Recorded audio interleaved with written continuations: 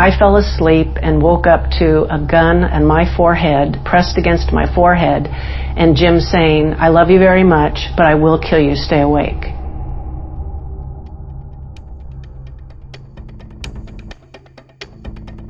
That's Grace Stone.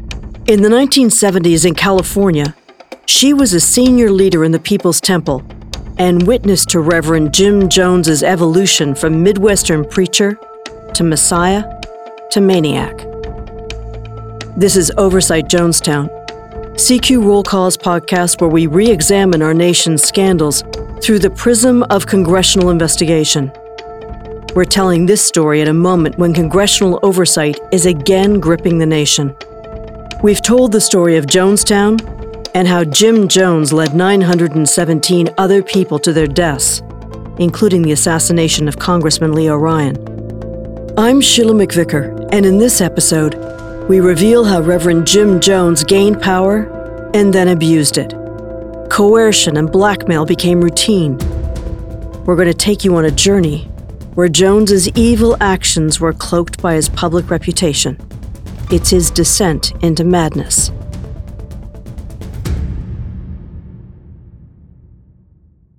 But we begin in the American heartland.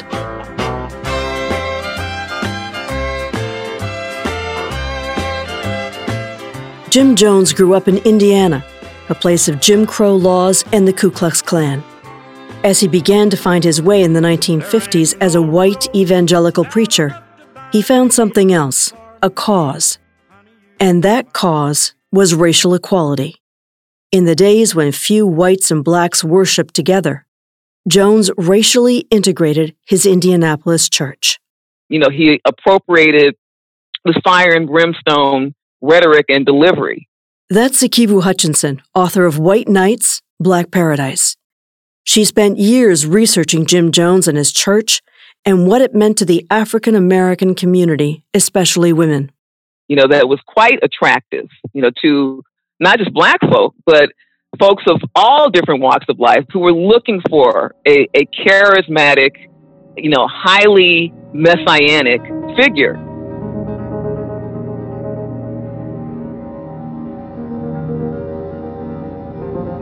The church was not enough for Jones.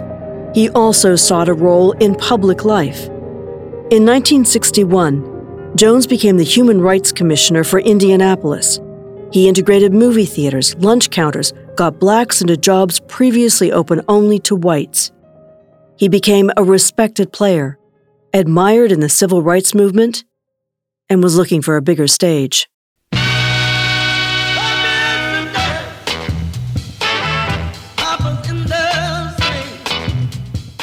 In 1965, Jim Jones founded in California, the promised land for Americans, white and black. You also have, obviously, during this period, the 50s into the 70s, the civil rights movement, the Black Power movement, the women's movement. So, all of these movements are converging in the period in which People's Temple becomes active. And for more than a decade, Jones capitalized on the women's movement, the Democratic Party, and most of all, Black Power.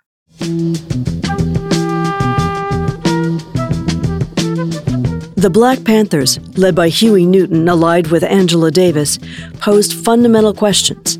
How could African Americans win not just citizenship rights, but real economic and political power? But when African Americans arrived in San Francisco and Los Angeles, they quickly found that they were systematically shut out of living wage jobs. They were shut out of equitable housing. They were shut out of equitable education. And when Jim Jones moved into San Francisco, he intentionally centered his church at the heart of the Black community.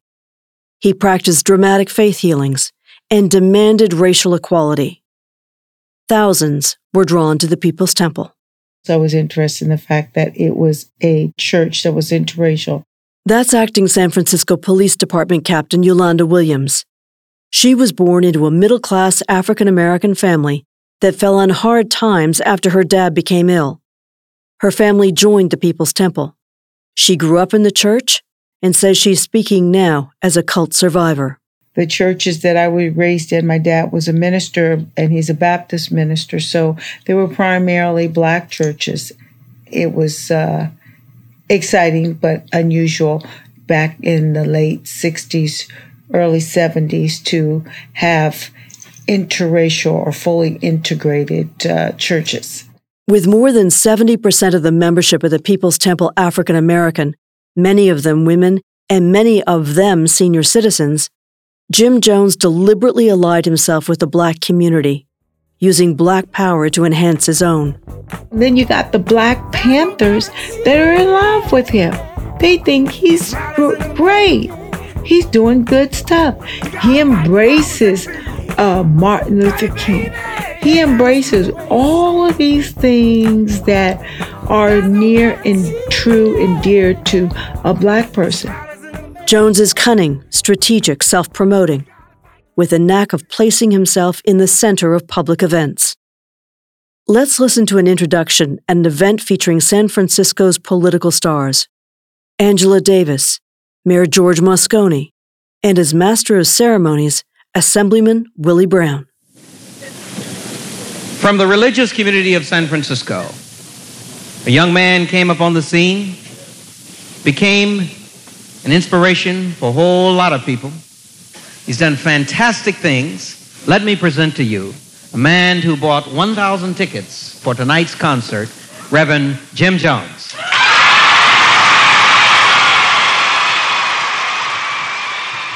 This tape, like all the tape in this episode featuring Jones's voice, is part of the collection of the Jonestown Institute, a repository of documents and original research.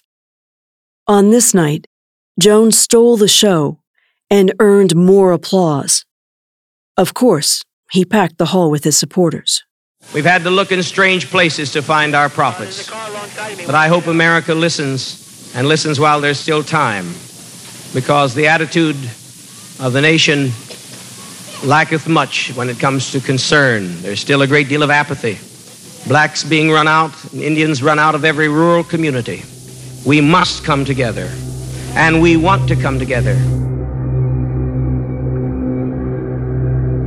As the People's Temple grew, so did Jones's social outreach. He built an empire in California. He owned a fleet of Greyhound buses. He ran 3 megachurches attended by thousands of followers. He ran centers for seniors. He ran group foster homes. If it was civic society, he had his hand in it. And now he turned to politics.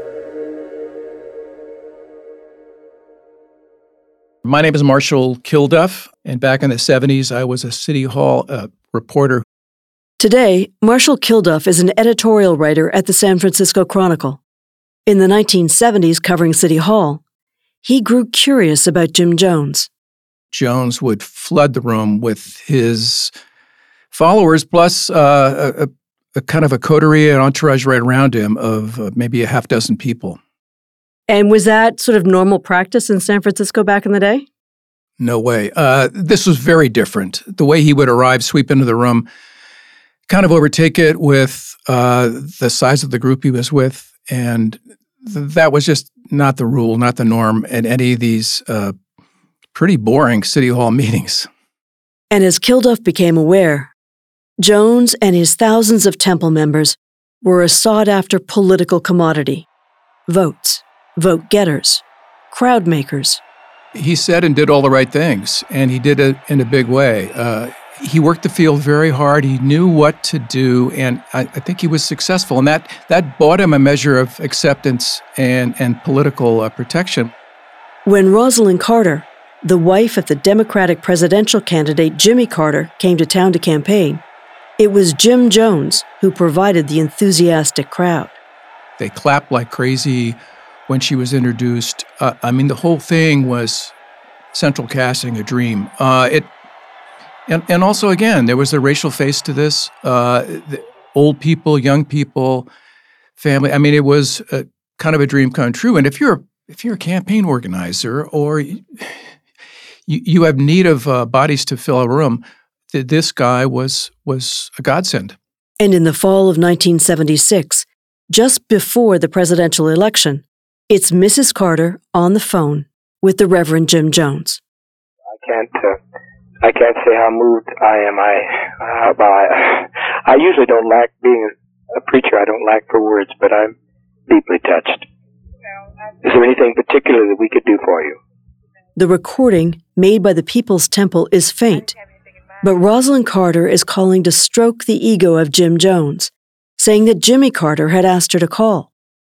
As Jones himself well knew, Mrs. Carter was calling because Jim Jones had votes, thousands of votes.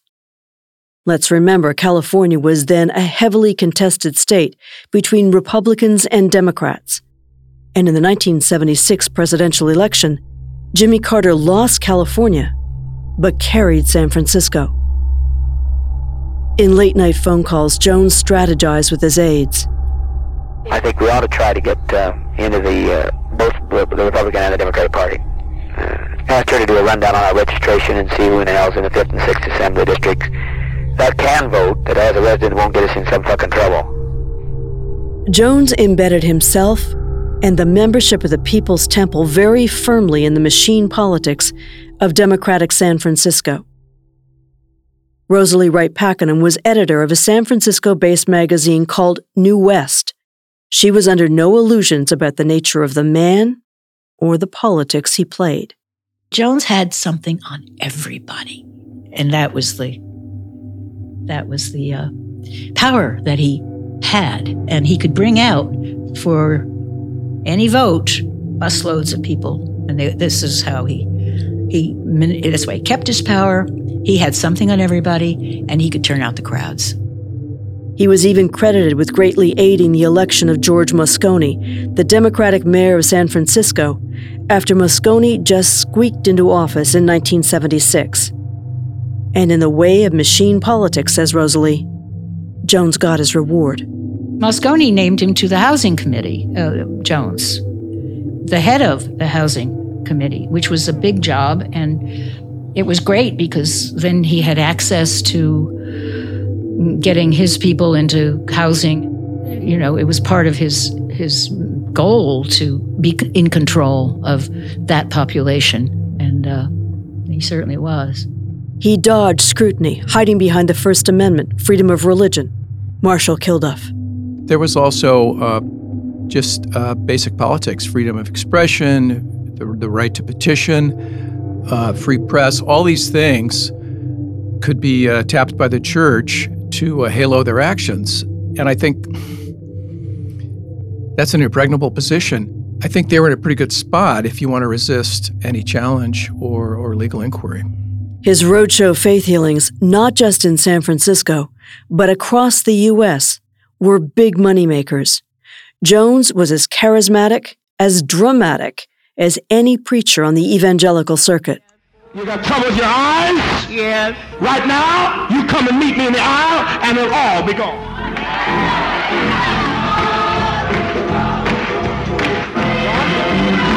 They're gone? See clearly? See clearly? Beautiful? Everything is clear? Everything is clear? My eyes clear? What's the color of this pen? White and what? Green, right. Yes, it goes. As time passed, his church morphed. While he preached equality, the leadership of the church no longer reflected the membership. Here's Yolanda Williams. And then suddenly the hierarchy started to change in such a way that when we started to look at his counseling committee and his planning committee, they were primarily white folk. By 1976, he was no longer preaching the Word of God. He was preaching that he was God. Now, if your God is so much better than me, why don't he do something about those folk dying in all those churches? He cursed the Bible. He praised the values of socialism and communism, and fostered among his congregation a sense of paranoia, coming repression, that the U.S. government was the enemy. The peril of power, comparable to Adolf Hitler, is evident today in America in every phase of its life. The atmosphere here is exactly like the atmosphere of Germany in 1933. Inside the People's Temple, now closed to those who were not members, Jones began to more overtly display his own demons, including his drug addiction, exert more control. There were public shamings. They wanted to break you. It was their technique, their tact of getting you to give up. Here's Grace Stone again. In San Francisco at the People's Temple, she was in a leadership position as the head counselor for church members, a powerful position. So, first of all, nothing was done drastically in People's Temple. Everything was done very slowly. Over time, Jones conditioned his flock to accept his excesses and cruelty. Psychological torture was also part of his arsenal. I was having a very hard time staying awake. In fact, I was biting my lip to stay awake. And for some reason, Jim had a gun that night. And he said, "Don't anybody fall asleep because I will kill you." And I fell asleep and woke up to a gun on my forehead, pressed against my forehead, and Jim saying, "I love you very much, but I will kill you. Stay awake." Yolanda Williams has similar memories. As a young person, do you remember being aware of the darker side? Of people being beaten? Of children being punished? Or children being taken from their parents and given into foster care or to someone else to parent within the church?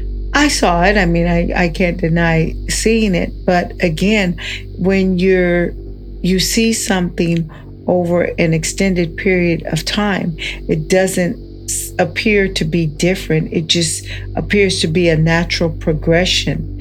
And when it's sold to you as a bill of goods as something that's good for you, it's something that any comrade would do for another, then you start to rationalize what is irrational. Increasingly, in the name of correcting and policing the community, there was violence, including during church services. Grace Stone. If it was a man, there was boxing done. People were brought up from the audience that were bigger and stronger than that person. And once that person tired out, he would have a second and possibly a third person come up and fight with that person. Then he got on a thing with a paddle, a wooden paddle, and he had one of the biggest people, strongest, it was a woman, would hit, be it a child or an adult, with that paddle in front of everyone. For Jones, sex was just another weapon to humiliate, control, coerce, and threaten. Here's Yolanda Williams again. But we didn't realize he was having all this sex with all these people, men, women, everything, because he controlled the men, because a lot of these men had already been humiliated, knowing that they had allowed themselves to be used physically and sexually by him. And then the next thing I know, he brought up a woman and said she had supposedly been writing him love letters and supposedly wanted to have sex with him. And he was tired of it. He'd had enough. And he made that person stand up. He made her strip her clothing. And she proceeded to be told by the men in the room how ugly she was. And then these, I don't know if it was 3 or 4 women got up with closed fists and started hitting her about the head. They were just kept, punching her in the head. And the nurse said, "You need to stop now." And of course he didn't. And if he got mad at one of the women, he would discuss relationships that he had with them. And every time when he would claim he had to have a relationship with a person, it was always because it was for the cause. He'd sacrifice his body sexually, physically with them in order to make sure they stayed in good standing with the church. And eventually, in keeping with the socialist principles espoused by Jones, members were encouraged, really ordered, to give up their possessions, even their clothes, and live in communes, giving all their money to the church in exchange for a weekly pittance. And then they started doing communal living, I guess, of people that were single. young people, and it was both sexes, not just all women or all men. And I think by living communal, those people that worked, Jones collected all of their money. Jones was amassing a fortune. Senior citizens, and there were hundreds of them, almost all black, with their Social Security checks, were cash cows. Their monthly allowances were turned over to the church. As evidence of sincerity, members were told to sign over the deeds to their homes, property the temple sold, and pocketed the proceeds. He was misappropriating state funds meant to support the emotionally disturbed, mentally ill, and foster children, all under People's Temple care. Other than the property that he had people sign over, other than the Social Security checks, the foster children checks, the pension checks, insurance policies, jewelry, and any type of stocks and bonds or things that you may have accumulated or acquired. And if you knew that your parent was dying or had a trust for you, try and make a deal with them prior to their deaths to try and get some early payout money. As Jim Jones's abuses grew, so did his paranoia. So he set up the need for flight, the need for a new safe place, as he put it, an escape route. Yolanda Williams recalls his words. This is not a safe country for us anymore. If you truly love your black brothers and sisters, you wouldn't want to be in the United States anyway. This country is so racist. We need to create a utopia. We can create our own country, our own lifestyle where we can keep our doors unlocked. We can all be one big happy family. And I'm looking at some places, a place in Russia and this place in this small country in South America. It's called Guyana. When you look back on your teenage self and what you saw and what you rationalized, what do you think now? That it was pathetic. I knew that my parents stayed because of the fact of fear of what may happen if you attempt to leave after seeing what happened to others that attempted to leave the church even when we were in the United States.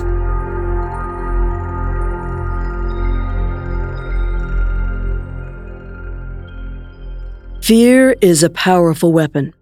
For those who weren't fearful enough, there were guards with guns. And to leave, that was the ultimate act of treason. Here's Grace Stone.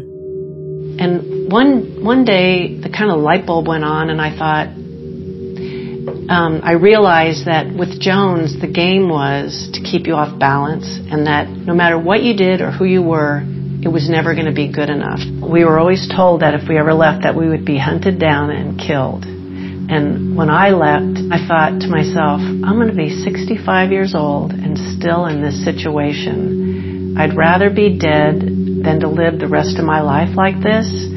So I made a decision that if they kill me, then so be it. In July 1976, Grace Stone, once so close to Jones, had had enough. She fled out of state. For Jones, this was a betrayal raising the specter of what he had long feared, that sooner or later, defecting members, law enforcement, or the media would begin to catch up with him and his crimes. And in 1977, the press did. Here's Rosalie Wright Pakenham about the reporter who was on to Jones. And Marshall Kilduff took his sort of fledgling story to San Francisco Magazine, and they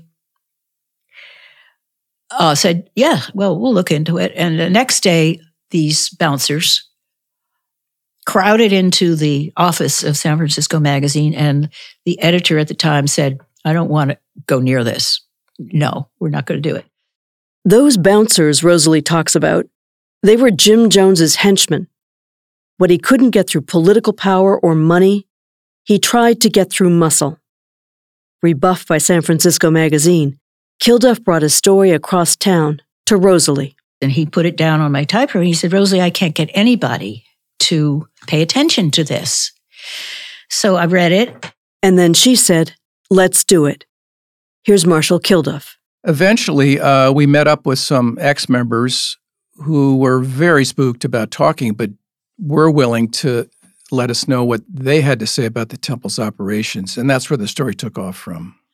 Defectors began to come out of the woodwork. And I said, oh, this is very interesting, but we have to have everybody with a name, a picture, a real name and a picture, and their quote, if we're going to publish this. Did Jones know that New West was planning to publish a piece? Oh, yes. So Jones did threaten, and he was so politically powerful at the time. Jones wanted to stop the story coming out by any means. But at that point, I moved out of my house because he was threatening me personally. But you had to leave your home? Oh, yeah. Yeah, because of the bouncers. Another time, they found me on the phone. The last call I heard was, don't do it. Like, don't publish it. And that's when I got my kids up. Rosalie whisked her kids away to safety and under police escort moved into a hotel. I was out of there and really afraid for my kids more than me, but me too. That's when I went out and bought a weapon, and I learned how to use it. Rupert Murdoch, yes, that Rupert Murdoch, now of Fox News, based in New York, was the owner and publisher of New West. And he had Rosalie's back. Then he called and said, I know a good story when I see one. I will give you all the legal help you need. This was from New York. Because advertisers, I don't know if he got 500 calls or notes that they were going to pull their ads. Big national brands. Big national brands. And in any event, he supported us all the way, and everything went through his New York lawyers. And they gave us the go-ahead, and then they said, all right, you've got it, go with it. In July 1977, New West published Inside People's Temple, an explosive expose that detailed Jones's political connections, and most sensationally, published on-the-record allegations of physical abuse, including of children, detailed fraudulent use of state funds, and claimed that members had been coerced into handing over property, including homes. These were allegations of serious crimes, worthy of serious investigation. I read Jones parts of the original story on the phone the night before we went to press. What did he say? He said, no, Ms. Wright, that's not true, Ms. Wright. I mean, he was very unctuous. Jones was in a room surrounded by his most important lieutenants, one of whom later wrote about the exchange. Here's how Rosalie tells it. At the end of the conversation, he first held up a piece of cardboard on which he wrote, "We didn't scare her enough." So then he held up a sign saying, "We leave for Guyana tonight."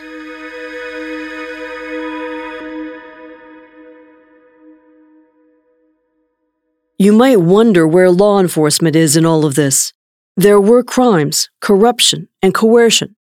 It turns out there was a small unit in the district attorney's office that was on his trail. But we're kind of set back because he said, well, you can't go after Jim Jones. You can't go after Jim Jones? Correct. And he said, do you realize who Jim Jones is? In our next episode, a tale of corruption, obstruction, and cover-up inside the San Francisco District Attorney's Office. Why didn't law enforcement ever press charges against the Reverend Jim Jones? Why didn't authorities stop Jones before he fled the country? And how did Jim Jones get away to commit murder?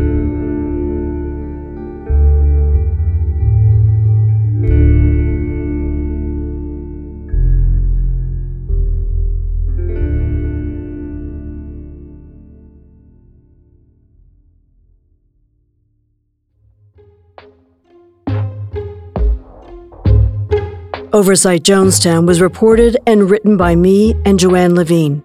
This episode was produced by Evan Campbell. Editing on the series by Joanne Levine with an assist from Martha Ann Overland. Fact-checking by Noah Berman. Oversight Jonestown could not have happened without the reporting help and insights of our CQ colleagues, Mark Strickerts and Marcia Myers. A huge shout out to Jillian Roberts for her tireless support.